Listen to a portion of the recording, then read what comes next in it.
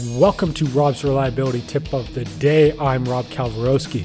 This week's tips focus around people, connection, and culture with my guest, Ryan Chan.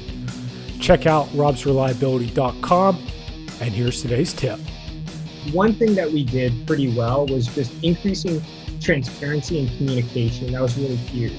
When we did that, we realized instead of siloing off different parts of the organization from different departments, we realized that when we become super transparent about both the struggles and also the successes that you have, it creates a culture that people want to share knowledge, people want to communicate with one another, and at the end of the day, it creates a deeper understanding of people at the individual level.